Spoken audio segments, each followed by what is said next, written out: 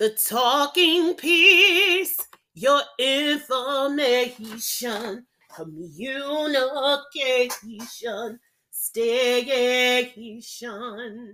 The talking piece, aka Myra Braxton.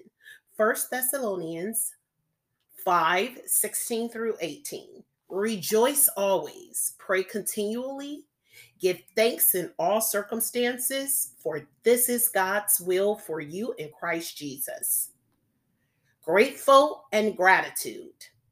I believe grateful and gratitude go hand in hand. I started a gratitude list earlier this year. Every day I write to God what I'm grateful for.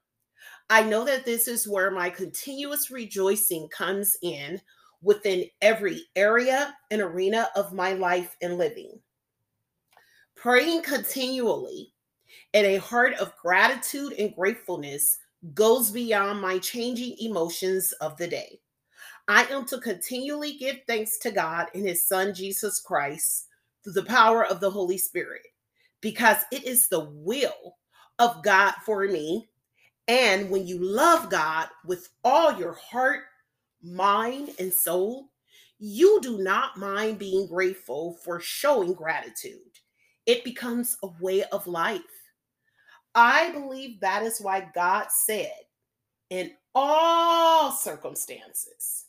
That's what it says in First Thessalonians chapter 5, verses 18. Give thanks in all circumstances, for this is God's will for you in Christ Jesus. Not only for the good, for the bad and the ugly circumstances of every area and arena of your life and living. You know what those circumstances are? When your car breaks down and you have little or no money to get it fixed. When you are at crossroads in your life of what way God is leading you to go, yet you want to walk in your own way, or you are just confused about which way to go. When a loved one dies and you are displaced for a season in life, when your emotions and thoughts are all over the place, when you are tired of the people around you, being overwhelmed, being underappreciated. I can go on and on.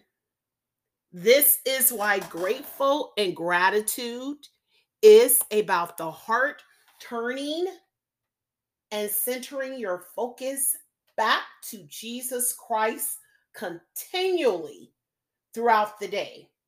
How do we consistently do that? The Word. The Word of God is always our center point of focus.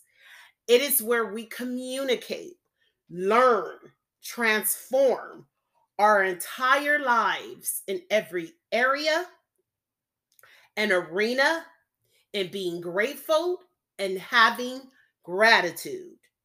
Thank you, Lord, for all you've done for me. It could have been me. Thank you. It could have been me. Could have been me, Lord. It could have been me. Well, it could have been me. It could have been me with no food to eat, with no clothes to wear, with no roof over my head, with no resource to work. So thank you, Lord, for all you've done for me. Thank you, Lord, for all you've done for me. This is the talking piece. Signing off until next time.